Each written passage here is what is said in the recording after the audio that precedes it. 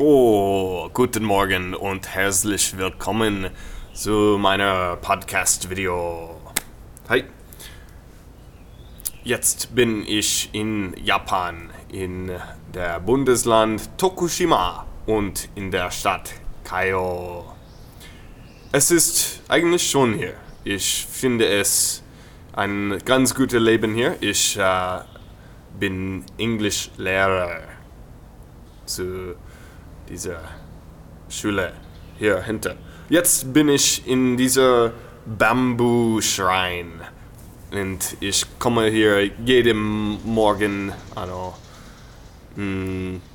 weil es Corona da drin gibt, glaube ich. Das weiß ich gar nicht, aber kann sein. So, heute Morgen bin ich ein bisschen surfen gegangen und habe schon meinen Kaffee getrunken. Gibt's immer noch ein bisschen. Dann, trinken wir. So, ich mache das jetzt für alle Leute, die Deutsch lernen wollen, und alle die Freunde und Familie ich habe in Deutschland und Österreich und der Schweiz. Und ich bin seit August in Japan und ich habe diesen Beruf, diese Stelle an der JET-Programm genommen. So, das war November 2018, habe ich die Interviewprozess begonnen und jetzt bin ich hier. So, dafür bin ich ganz glücklich. So.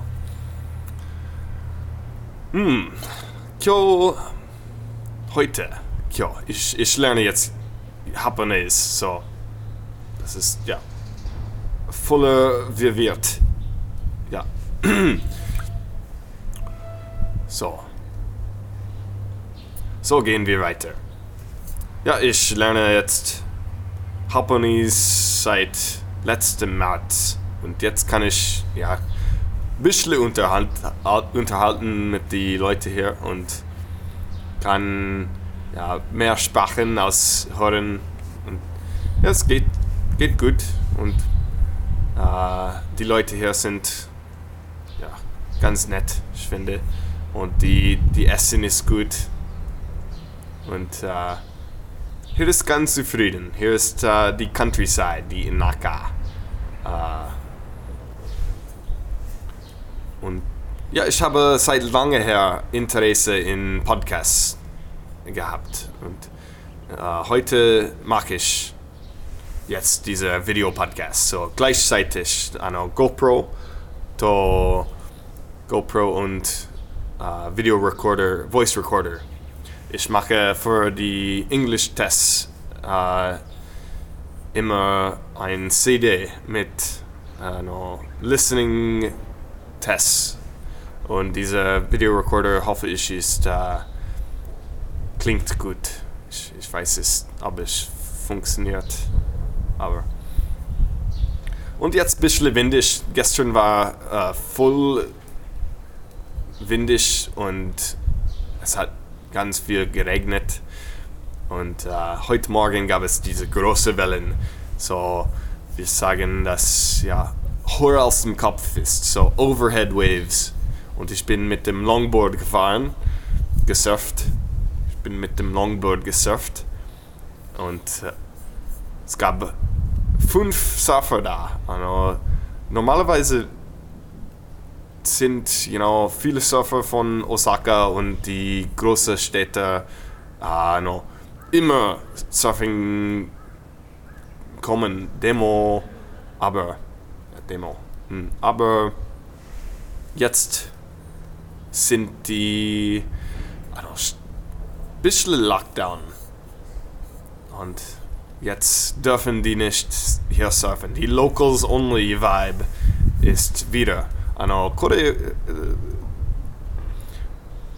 Es ist ein Surfertraum hier zu leben und die Ausländerじゃないでも Ausländer ist nicht. Genau. Foreign surfers, not allowed. Ne. So ein bisschen Background, ne, ein bisschen Hintergrund. Ja, ich bin Amerikaner. Ich kann Englisch, Deutsch, Spanisch und jetzt schon ein bisschen Japanes. Ich habe Latein, Französisch kann ich. Aber ich habe gerade meinen English Language Podcast gemacht und jetzt mache ich Deutsch und zunächst mache ich Spanisch und dann vielleicht auch ein Japanes. So, ich bleibe hier 2 Jahre bleibe ich in Japan und ich finde, das ist ja ein voll gute, lange Zeit, Japanes zu lernen. Die Kanji, so es gibt ja tausende dieser chinesische Charaktere, die ganz confusing sind. Es ist voll hart, das voll zu lernen. So, jeder Gymnasium muss man 2000 dieser Charaktere wissen. Und es gibt schon 2 Alphabets, so Hiragana to Katakana. Und es gibt 46 dieser Hiragana und 46 dieser Katakana. Und die sind Chigao, so die sind ein bisschen verschiedene Benutzungen. Ich rede immer noch Kore hab Deutsch. Deutsch-Chinesisch kann ich gar nicht. Aber ja, es muss nicht perfekt sein. Ja, Leben ist voll mit Unrecht und Fehler. So, ich kann auch Fehler machen, oder? Das glaube ich schon. So, ja, hier ist mein Podcast, ne? So, ich will euch jetzt eine freundliche Grüße aus Japan geben. Vielen Dank und danke euch für die Aufmerksamkeit. Bis nächstes Mal. Das ist James in Japan. James out.